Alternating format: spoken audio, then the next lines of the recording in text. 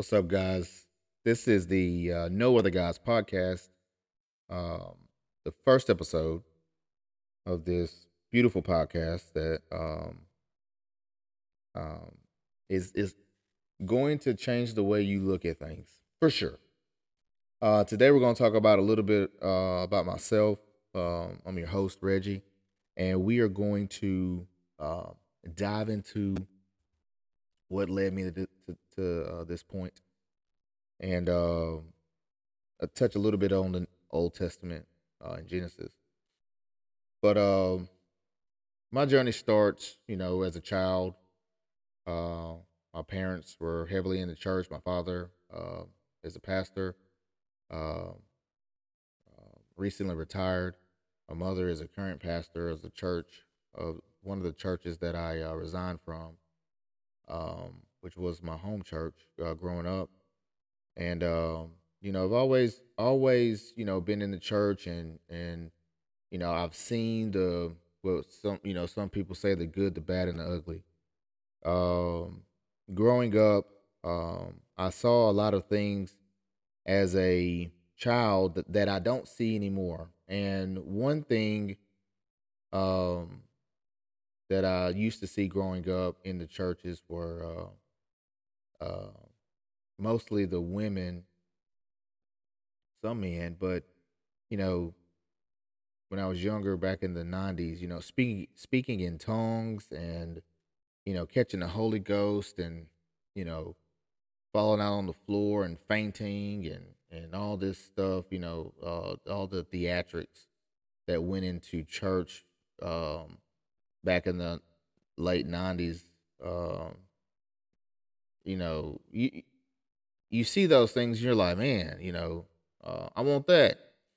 And I can remember as a child, like, oh man, I wanna get baptized, and you know, I want to be able to do those things.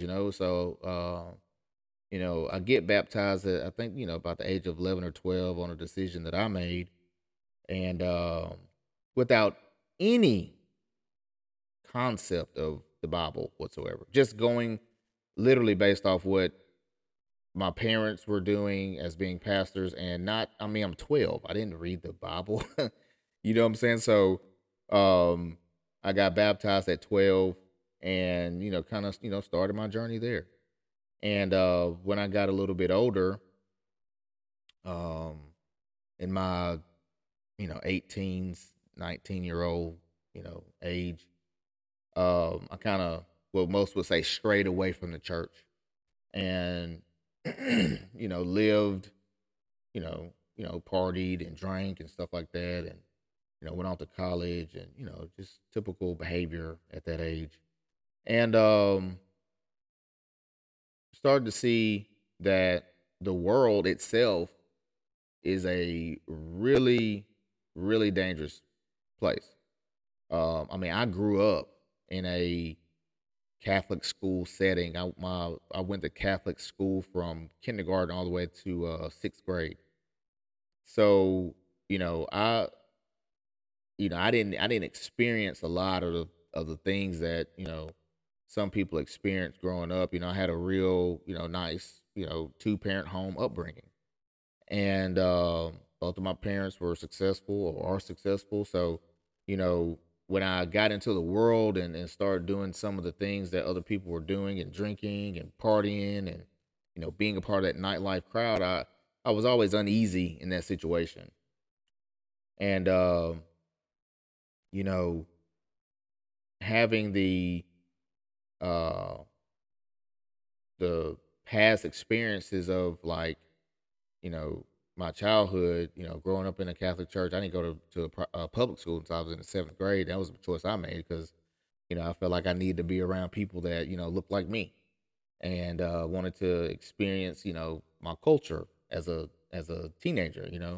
And because the school that I went to was predominantly white. And growing up in that setting was, just want to go back a little bit. Growing up in that setting, going to a Catholic school, that was the most eye-opening experience for me as a churchgoer, as a Christian at the time, I experienced some things at that Catholic school that, excuse me, that I experienced some things at that Catholic school that a lot of children shouldn't endure. And what I mean by that is there's a lot of hand picking and selection, in a Catholic church setting. We used to go to mass on Thursdays, I believe. And as a little, not only am I, you know, one of the only black kids in mass, I am not a Catholic. So naturally, some of the things that the other kids get to do as being a part of the diocese or whatever it's called, I don't get to do. And I can see myself as a little kid questioning some of the practices of the Catholic Church. Imagine this: you're a little black kid, or in my case, black kid, and the teachers are white, the nuns are white, the the the priest is white, 99% of the students are white, and probably a Catholic. There's very few kids that I think didn't take the sacraments or Eucharist, whatever it's called. So on Thursdays for mass, we would um take go through the you know service, and at the end, we'll do the Hail Marys and all that. And then when it came time to do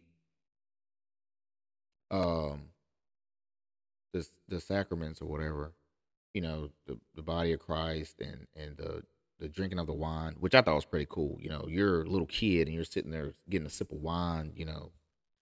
I don't know if the kids did it or not, but I know the adults did, but they actually drink wine, like, and they wiped this from the same cup, which is pre COVID. But I mean, that's another story in itself. But anyway, I don't get to do this because I'm a Methodist, because my parents are Methodists. And I don't get to do this because I'm not a Catholic.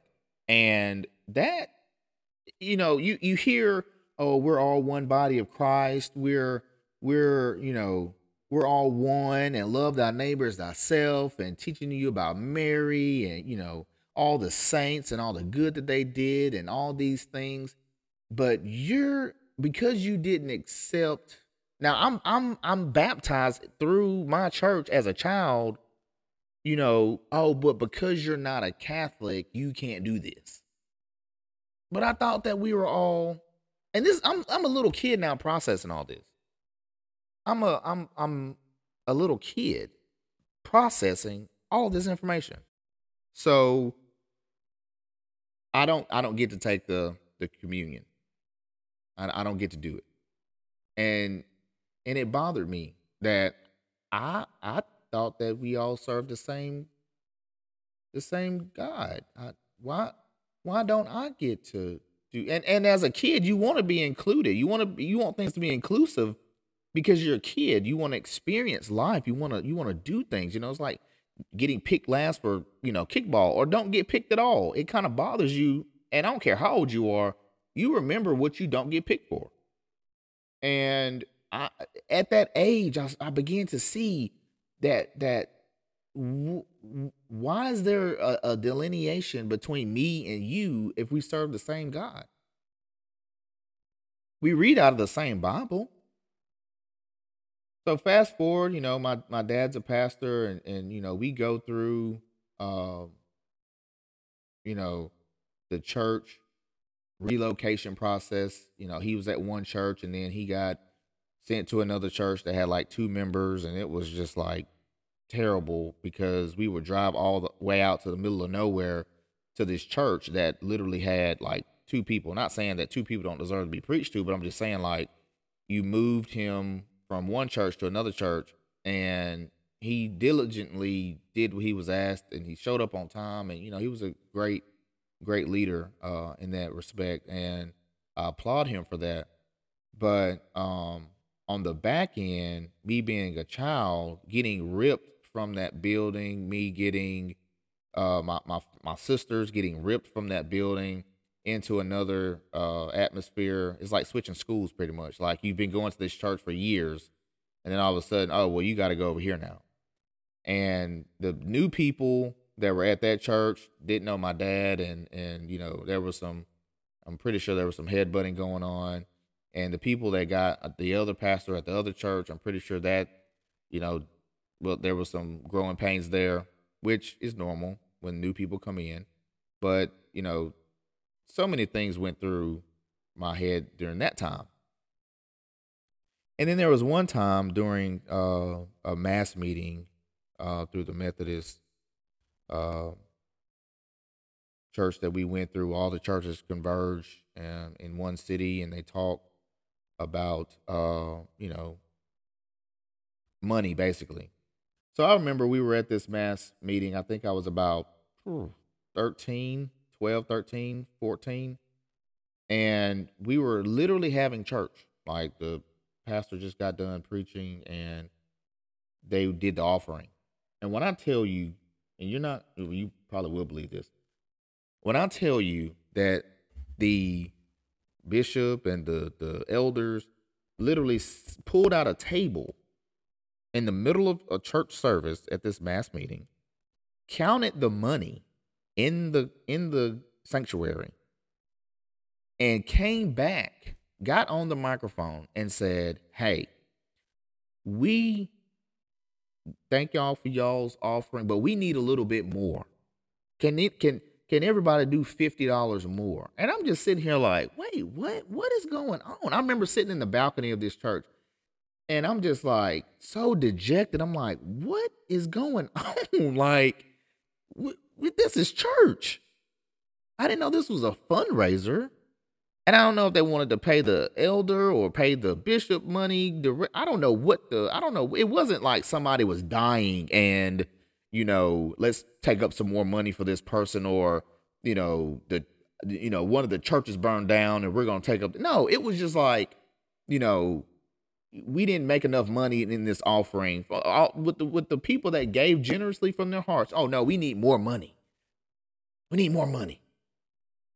And as a young man, you're sitting there watching them count this money and in the church, and ask literally asking people for more money is just, it just blows your mind. Like how is this normal? And so just all those experiences, man, like it was just thing after thing that I began to pick up on just growing up, and so many things I'm like, this ain't right. This ain't right. And then, as you get older and you start processing the world, and getting back to, 18, 19, when you start processing the world and you start meeting different people after high school from different walks of life, and you start kind of processing the world around you, and you see, there's some black churches, there are some white churches, there are some, you got Methodists, you got Baptists, you have uh Seventh Day Adventist, you have Jehovah's Witness, you have uh, Lutheran, you got all these different denominations, and I think I've read somewhere that it's up to like 25,000 different denominations of of Christianity. Like it's so many barriers, there's so many separate. I don't believe in this, so Calvinism and all that. It's so many things that have transpired out of just the church that Paul created alone, that is just utterly ridiculous to even follow. It's too much to follow. If And this is the part that I'm going to go back to probably frequently. If we are, you know, one body in Christ, why are there so many different bodies? If we are supposed to be worshiping the same death, the same resurrection. Why are there so many different variations of church? Some churches, oh, I don't believe in the Holy Spirit. That's too much for me, and I don't believe in speaking in tongues, and the Sabbath is on this day, and once saved, always saved, and there's so many things that transpired. There's so many things that transpired out of the church that it's just, how do you find any bearing in that situation? How do you find any stability? How do you find any foundation? And you got, you know, you know, so many different doors to walk through. How do you even know that's the right door? And as a young believer, I was confused about that. So, in my in my mid 20s, I, what people say, answered the calling. And I knew that God had placed a calling on my life to be a pastor. I just didn't know what kind. But the closest church that I was in was my parents' church, and I, asked my father, I was like, hey, I want to answer my calling, and I wanna be a pastor, and he began to allow me to preach one Sunday, and boy was I happy about that. I preached my trial sermon, um, I think when I was 23, 22, or and I was so excited, and I cried, and I felt all this immense pressure released off of me, and so many people showed up and supported that my that we knew in the church, and it was a great that was a very great. I look back on that. That was an awesome moment in my life. But then, as the rubber meets the road, so to speak, and I began to preach, I was so hungry to make my ministry sound like what I've already heard. I was so hungry to, oh, well, I'm going to do it this way. And one of the things that I prided myself on was the fact that I was not going to be the pastor that did all the hooping and hollering. That is just, I mean, coming from a Catholic, church setting, if the priest, I forgot what they're called. I don't know if it's a specific name for them, but I think it is. But if you know he would have been hooping and hollering, I don't know how that would have went over. But they don't. They, monotone, do the scripture. And not that that influenced me. I just don't understand why you have to yell at people to get their attention, or to make yourself seem like you're authoritative in the scriptures. So many things that I was like, I'm not going to skip around in the Bible. Oh man, that is just one that just utterly just baffles me, that people would sit there and say, for God, you know, one scripture, and then boom, this is my sermon. Like, how about we just like some? This is how I looked at it. For some, you're gonna be the only Bible that these people ever read. You're gonna be the closest thing that they ever get to a Bible. That's how I looked at it. So I was like, if they're gonna be sitting in here listening to me, I'm gonna actually minister to them. I'm gonna go through the. I'm gonna go, not take scripture out of context. And so I went through, and y'all, man, I tell you, I was, not that I'm a terrible preacher. God has really blessed me in the area to be able to discern and to understand scripture, and to, um, he's really blessed me. And that none of that, preaching or communicating wasn't the issue ever for me. But the issue that I began to have was, I always preached out of the New Testament. And I realized that. And the more I preached out of the New Testament, the more I felt pressure to know it. And so I began to read it, and we had this little I guess order that we went by. You preach, and then at the end you invite people to Christ. Like, you wrap up your sermon with Christ and inviting people to Christ, and that was how I was taught to communicate the word of God.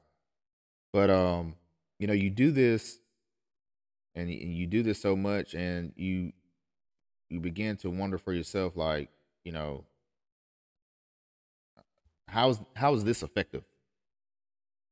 And I pulled away from the church for a little bit, and then I came back and I began to preach, and that's when um, I was really putting my best foot forward. I wanted to learn, I wanted to understand, and the entire time I'm still in the New Testament. And then around 2019, 2018, I began to feel this this like emptiness. I'm like, what's going on? You know what I'm saying? Like I'm preaching, I'm married, I'm married, I have children, I'm faithful, I was like, what's going on? And the only thing that I could see in front of me and the only thing that I can hear was seek God. That's all I could hear. That's all I could see. That's all I can understand. And I just kept going, seek God. And then you read the Bible scripture, seek God and you'll find him once you seek him with all of your heart. I never understood what that meant. And as I begin to like actually seek him, and I'm just steadily in the New Testament, I'm like, dude, what is going on? So I as even though I was a pastor of my home church, helping out my father, I began to go to this other church, this contemporary church. And when I walked through the building, it was so many people. It was a new building. It was a beautiful facility. And when I walked through the building, there were so many smiling faces and so many, it was just like a breath of fresh air. There were, friendly people, people parking cars, things I never seen before. I'm like, man, that's pretty cool. Like I want to be like this contemporary type, flow. And I saw how they carried out their service. It was different from what I ever seen in my life. And I'm just like, man, like if I'm a pastor, I definitely can pull this off. I can definitely be this kind of pastor. This looks fun. And that was the first time in my life that I ever fasted. And that pastor, you know, preached very well. He was very good, and I sort of look up to him. He's a pretty good communicator of the word, and I began to see like, okay, well maybe there's because my Methodist church, mind you, is like old fashioned. It's archaic at best. Like we still sing hymns like out of a hymnal, like very traditional. And I'm young. I want something new. I don't want to. Oh, is the like that's not my vibe. Like I don't want to sing Blessed Assurance all day. I'm young. I don't even. But anyways, so I'm like, okay, well, this is cool. So I start to fast, and I remember the pastor talking about a God encounter, like he had an encounter with God. I was like, I want that. I'm seeking God. I want to see what that's like. And I began to fast, and fasting is a great tool. It really helps you focus on God, and it helps you pull away from the world and kind of see where you are versus where the world is, and God, really moves in that time because it's biblical. Like fasting is in the Bible. Moses fasted. So, you know, I began to do that, and when I realized that, okay, there is something here. Like I want more, and I still saw seek God, and in 2020, I remember it was like the New Year service, I believe. My wife, my sister was like, "Hey, we're finna go to church," and I stayed at home, and my whole family went to church. My wife, my kids, my sister, and they were just trying to pull me to church, and I stayed at home because I told God, I said, God, I'm tired of going in circles. I'm tired of going in circles. Like every year's the same. Like I do this and the end result's always this at the end of the year. Like I'm tired of that. Like I want to go up. I want to do something. I want to change my trajectory. Like, and I remember staying at home and I made some cookies, peanut butter cookies and like some chocolate chip cookies, and I sat and I watched the movie on Netflix and while they were at church. And I was just like pretty much like standing, you know, like I'm not going to church. I'm not doing that. You know what I'm saying? Like kind of not standing against God, but kind of like pouting. I guess that's the word. And they came back, and I never forget. She was like, you missed a really good sermon, and my sister was like, "Yeah, it was a really good sermon," and the message. And I went back and I watched it online, and the message was when Jacob was wrestling with God, and how God, touched his, hip and all that. And mind you, I left out a very valuable piece of information. Earlier that year, I had tore my ACL, so I'm recovering from that, and um,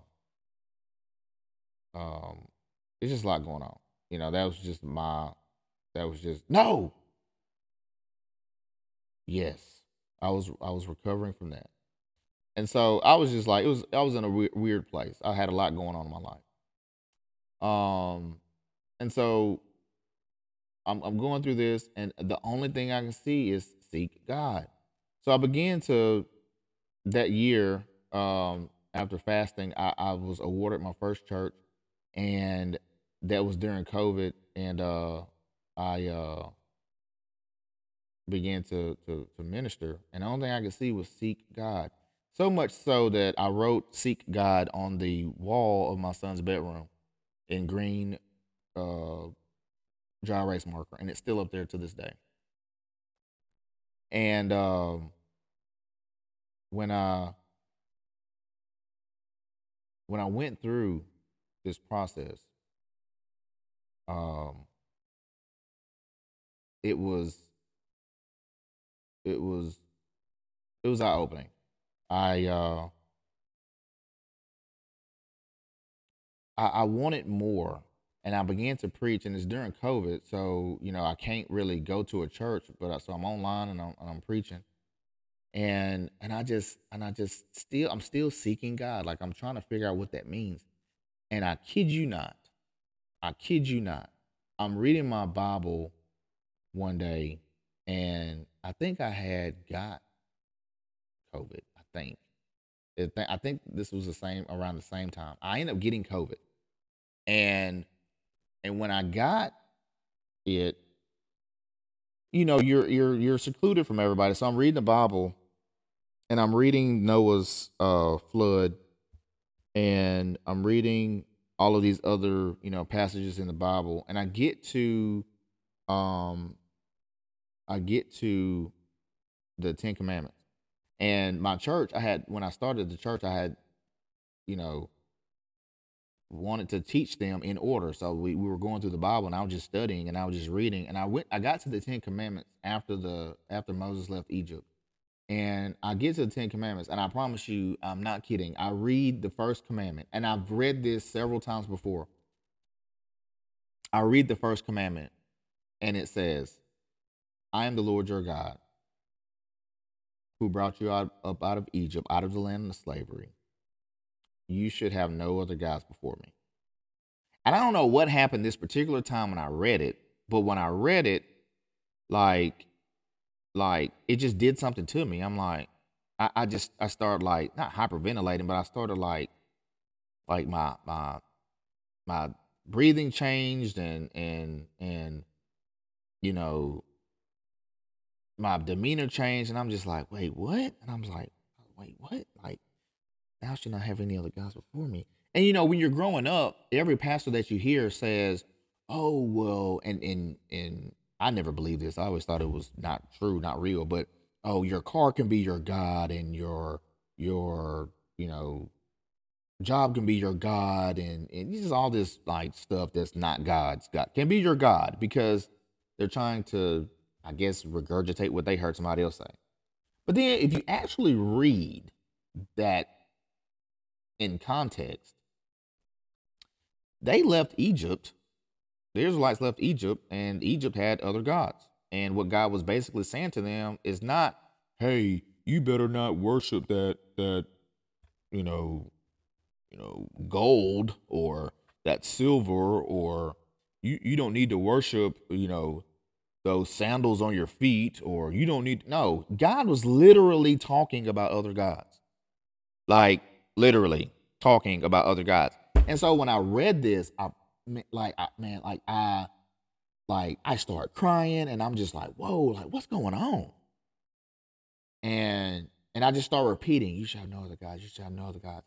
And then that's when it hit me.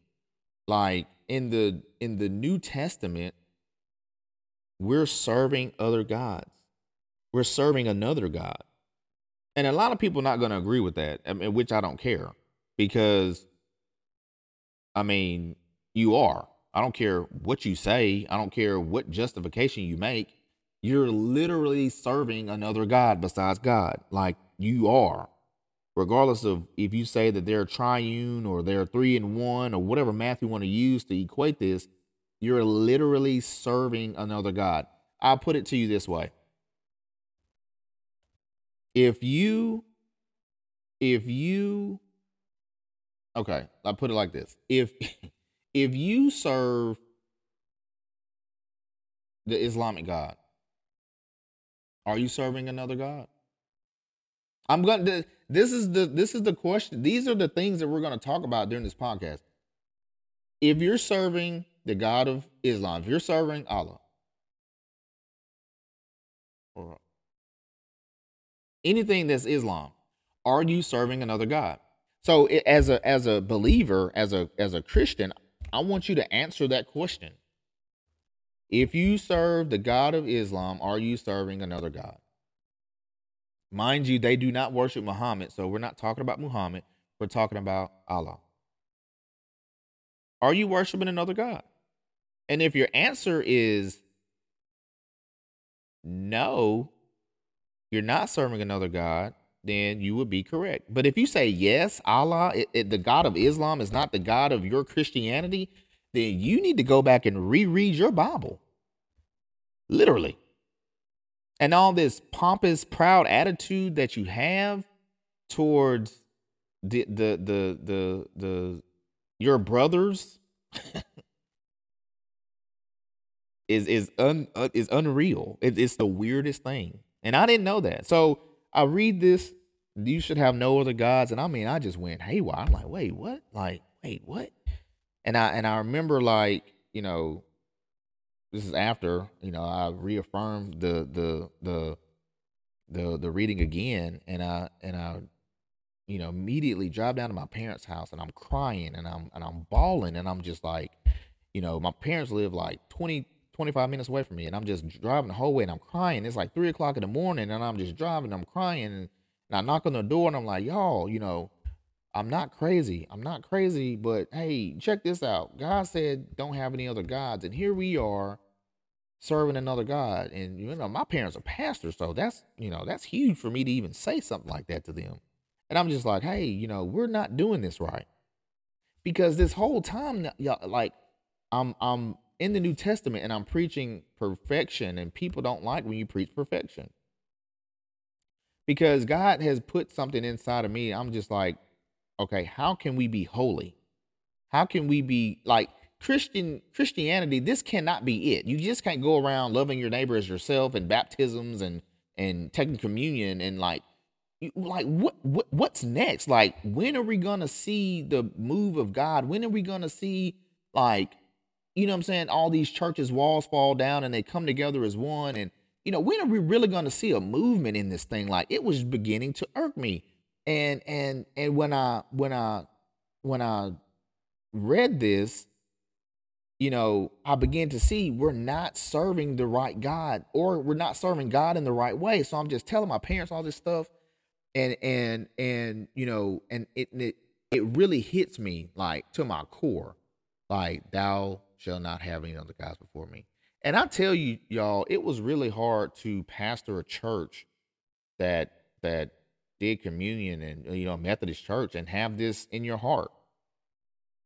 So much so that I kept giving communion, but God continued to talk to me. He was like, hey, like, what are you doing?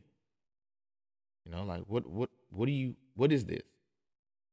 And I'm like, I got to. I'm a pastor. And he's like, all right, well, no, you don't. So I began to stop giving communion slowly, and had someone step in for me to do the communion. And, um, I get ordained as a minister, like, officially, and awarded another church after this.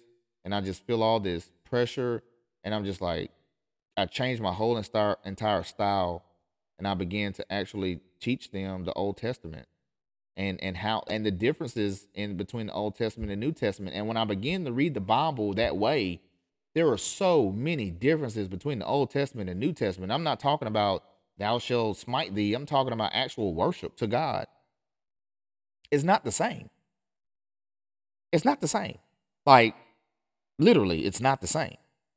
And so I begin to have the question answered in me, how can one be holy? Because if you look for that question in the answer for holiness in the New Testament, you're not going to find it. There is nothing in the New Testament that shows you how to be holy. There's nothing in the New Testament that even speaks on holiness, really. And holiness is where God resides with you and man. And like back in the Garden of Eden, back on the Sabbath day, he made it holy and he blessed it. Like he told Moses, take your the angel of the Lord told Moses, take your sandals off because the ground you're standing on is holy. Everywhere God dwells is holy. He doesn't dwell in unholy places. So that's where I was as a pastor. I'm like, how can we be holy? Nothing teaches us in the New Testament how to be holy. And then when you ask somebody about being holy in the New Testament, you say, oh, well, when we die, we come back. What? So you mean to tell me that you're going to live this mediocre life in this life, the life that you know exists, but you're going to wait until God makes you holy because you can't do it by yourself? No. I never believed that. I never believed that. God is not going to sit here and be like, well, they can't do it, so I'm going to wait till they die. And then when, my son comes back, then everybody's going to be holy. No. If we sinned in the Garden of Eden, we got to work our way back to God. That's literally the whole point of the Old Testament. Literally, working your way back to God through his laws, his decrees, and his commands. Not what we think we ought to be doing. So that's what this podcast, this is how this podcast got started. I resigned from my churches. I think one of the last installments that I had at my church was Easter, and I just flat out was like, "Hey, why are y'all doing Easter?" I mean, it was so funny because it was not funny. It was sad because all the people there had their Easter baskets and everybody had their Easter eggs ready, and I just come in there with this brick wall, and I'm like, "Hey, you know that this is a pagan ritual, right? Like, bunnies don't lay eggs for one, and for two, Easter comes from Astra, you know, a goddess. Like, come on, what are we doing?" And I find it very funny that Easter is literally right around the same time Passover is. So as I begin to read, as I begin to study, I begin to find that, hey, this ain't right.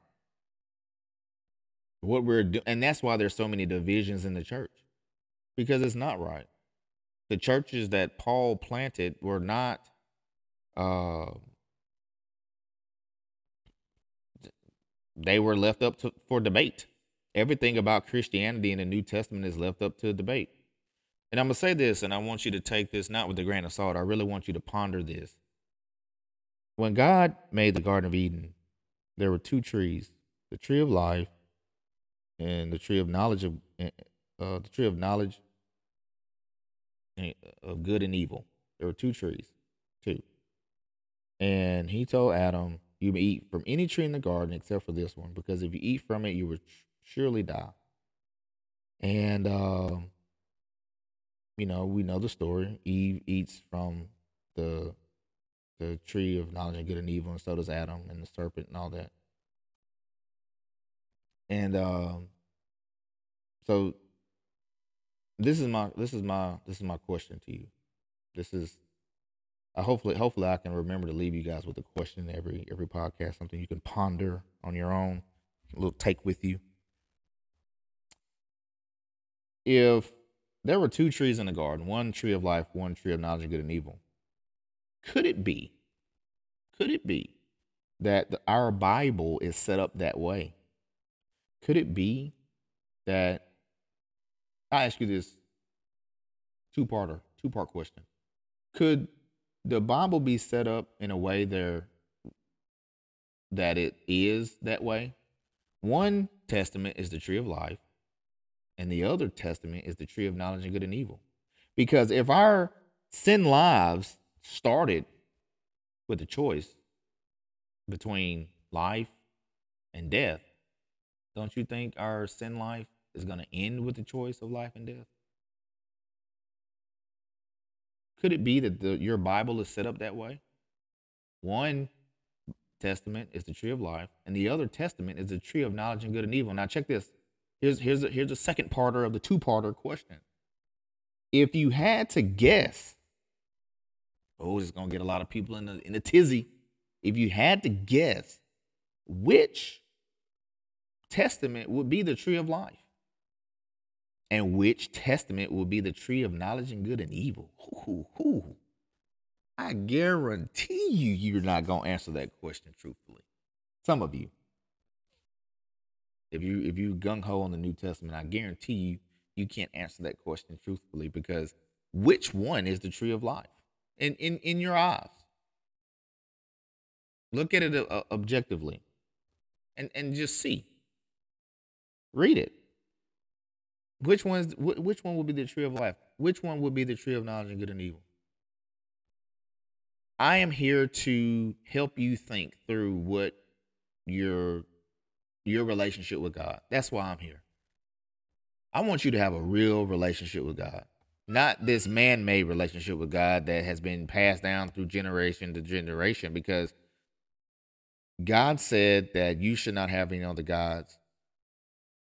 Thou shalt have no other gods. That's the name of this podcast. That's why I named it this, because that's the first commandment.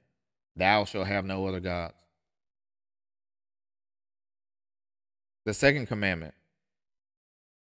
Let me go back. The third commandment. Let me go back. The fourth commandment. And this is the big these are the big differences between the Old Testament and New Testament. And I'm not going to go into them because that's for a later date, but these are the big differences, and I'm not close with this. I want you to answer that question about the tree of life to yourself and talk about it amongst your friends. Which testament will be the tree of life? Which testament will be the tree of knowledge of good and evil? And could your Bible be set up that way? Because I personally think that it is set up that way. And one is one and one is the other. And I think the tree of life is the Old Testament. And we're going to all get into this later. But the fourth commandment, and this is how the Bible is different. The Old Testament is different from the New Testament. And the fourth commandment is keep the Sabbath holy. And we famously know that the time literally changed after Christ's death. Like literally, not figuratively, but literally changes. From BC, which is literally named before Christ, and then AD. So the Old Testament says keep the Sabbath holy. The New Testament says, Jesus says, if a donkey falls in a well, would you not retrieve it? Oh, and then he also heals somebody on the Sabbath. So basically, the Sabbath can be whenever. You can work on Sunday, according to the New Testament, which God said don't do, and keep the Sabbath holy.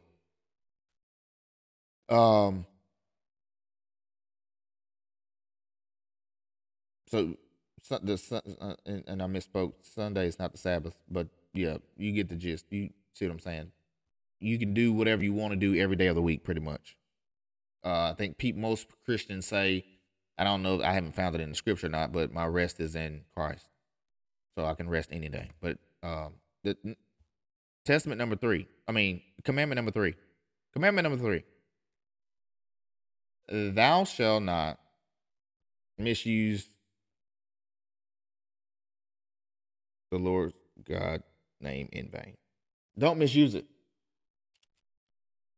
So to misuse it means, I think it means to associate anything with God, like other names, because that's like not, you don't do that because he's God and God all by himself. And he says that multiple times in the Old Testament. Moses tells the Israelites, "Hey, the Lord your God is one. Like there is no other." And he he says this multiple times. So for us to go like in the Catholic Church when we used to do the Father, Son, the Holy Spirit, you're you're misusing his name. You don't use his name with other. He is God and God alone. And the New Testament teaches that there's a triune God, Father, Son, and Holy Spirit, which there's nothing of that in the Sword in the Old Testament. And I don't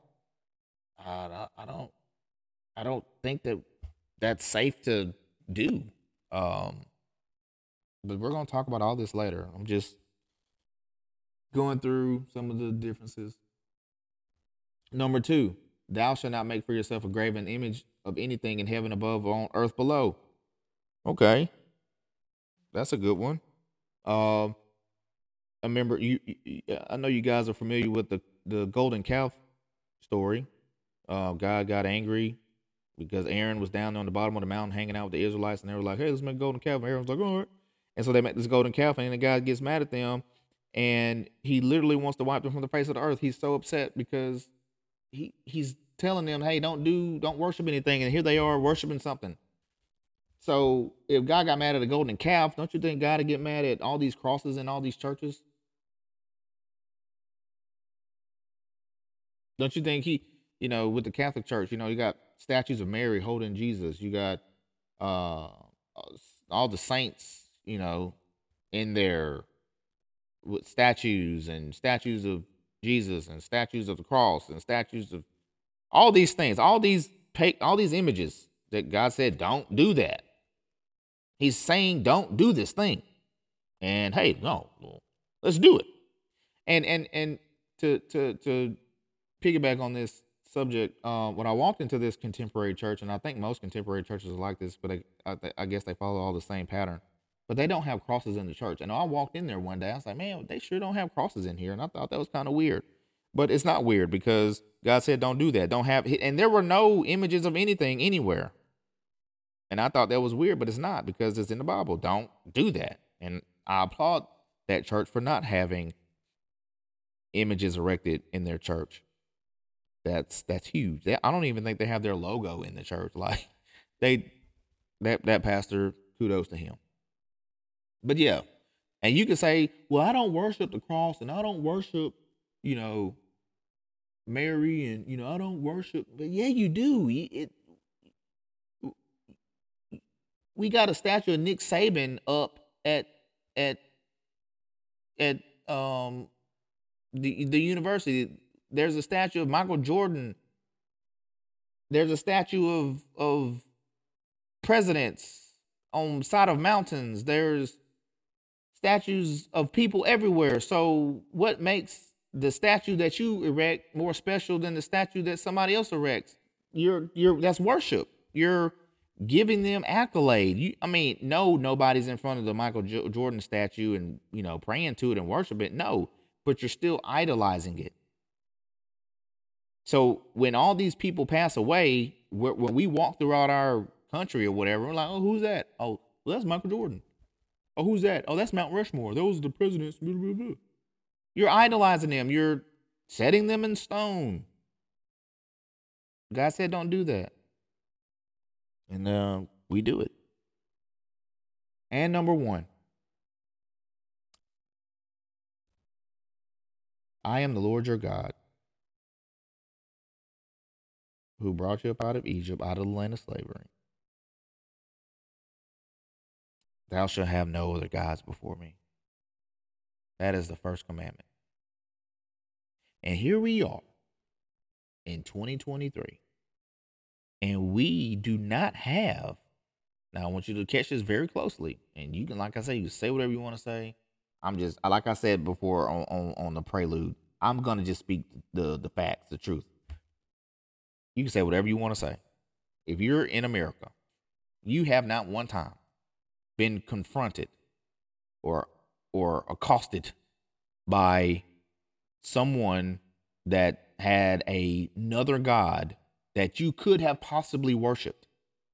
And I'm not talking about the devil and all that. I'm not talking about Satanists, and I'm not talking about that. I'm talking about an actual other God. Like, you know, I'm not too big on current gods that are like now, but I've never,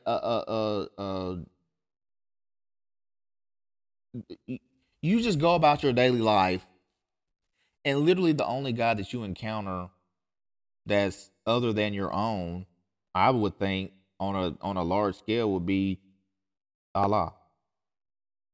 That's the probably the only God that I think that you would, if you're in America, that's the only God that you would like probably encounter. I don't see a bunch of people that worship Shiva, or I'm not. I hope I didn't mispronounce that, but you don't have anybody coming up to you like, hey, worship this God, worship this God. No, no, no. You literally only have one other God in America,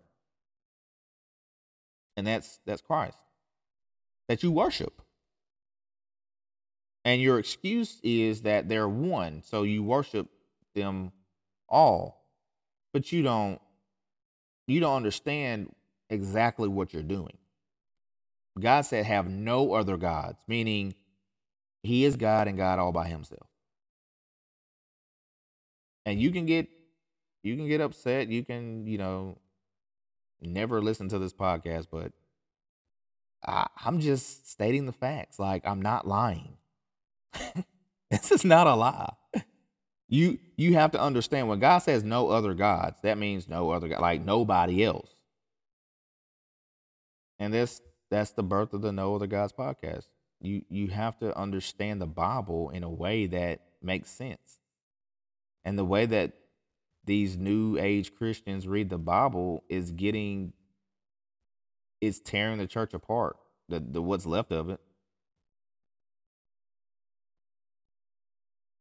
And God is not going to allow false teaching to prevail.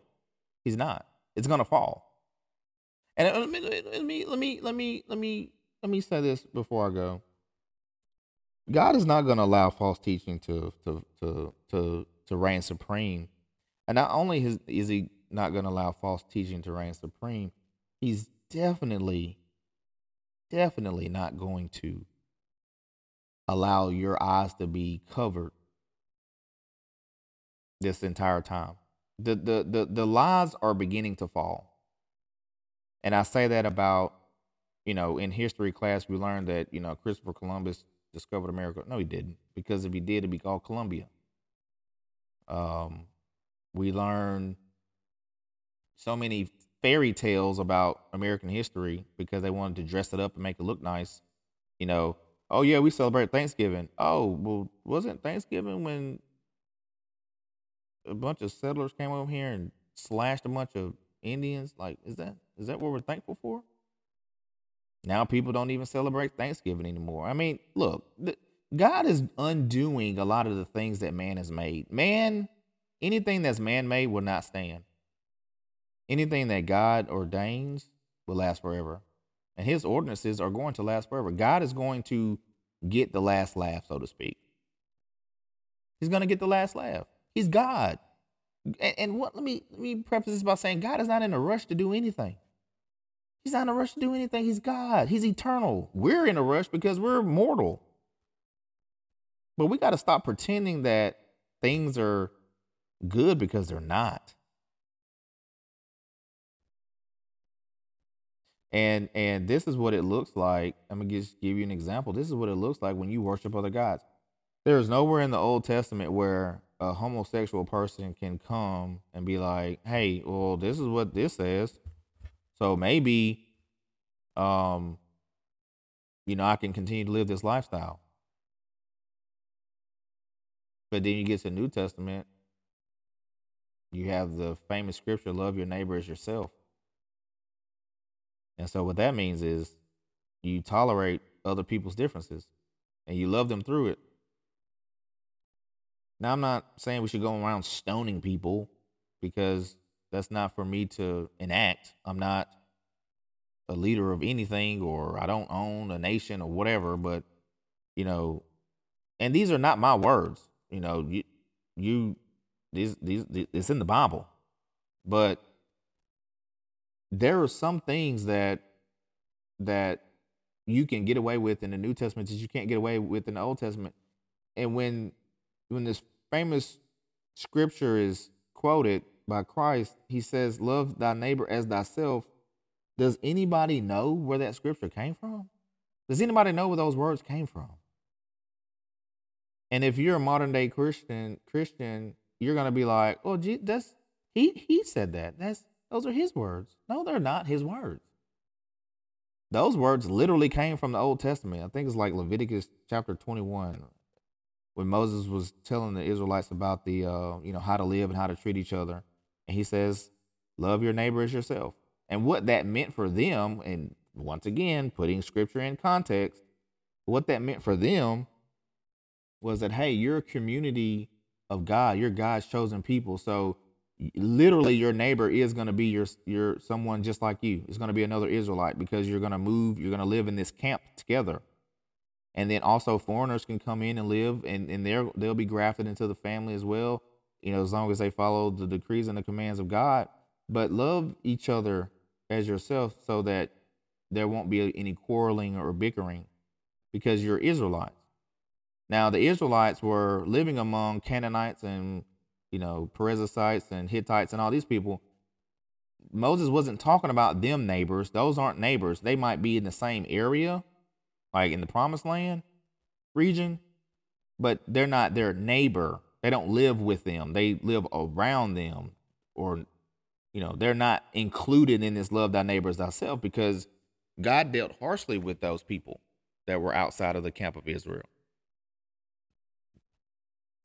So for the New Testament to even take that scripture out of context is troubling, because once you take that scripture out of context, oh man, can you apply that to literally anything?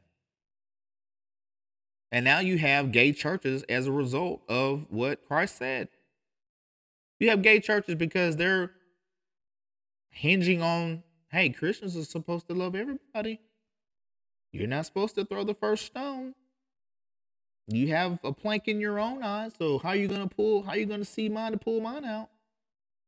That's not the word of God. That's not that. God didn't say that. God actually says the complete opposite of that.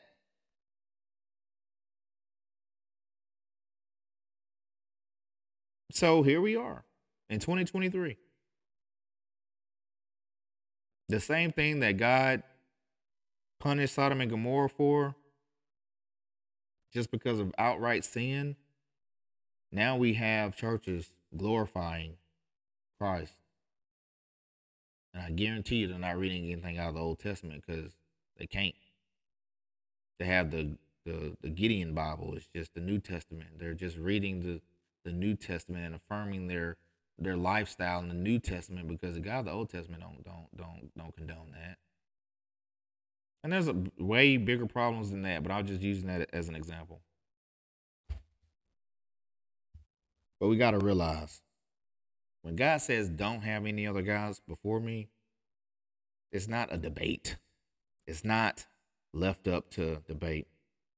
It's not, oh, well, this is what he really meant. He meant cars and clothes and shoot. No, he didn't. He meant literally other gods, because in the Old Testament, he names other gods.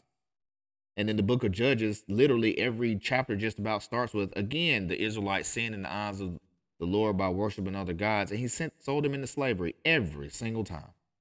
Every time. It was literally always about serving other gods. The prophet Elijah went before the prophets of Baal. God talks about Molech. God talks about the god Dagon. God talks about the David and Goliath. He was a Philistine. They worshiped Dagon. That was another god. Samson, another god. Everything's centered around another god. That's what the Old Testament is about, worshiping other gods. It's not about worshiping tennis shoes and Nikes and Jordans and your good cushion desk job with the 401k. It's literally talking about other gods. Wake up. But here we are. Thank you for listening to this installment of the No Other Gods podcast. I will be reaching back out to you guys next week and we're going to actually get into some scripture, and it's going to be very fun. Stay tuned, and may God of Abraham, Isaac, and Jacob bless you and keep you.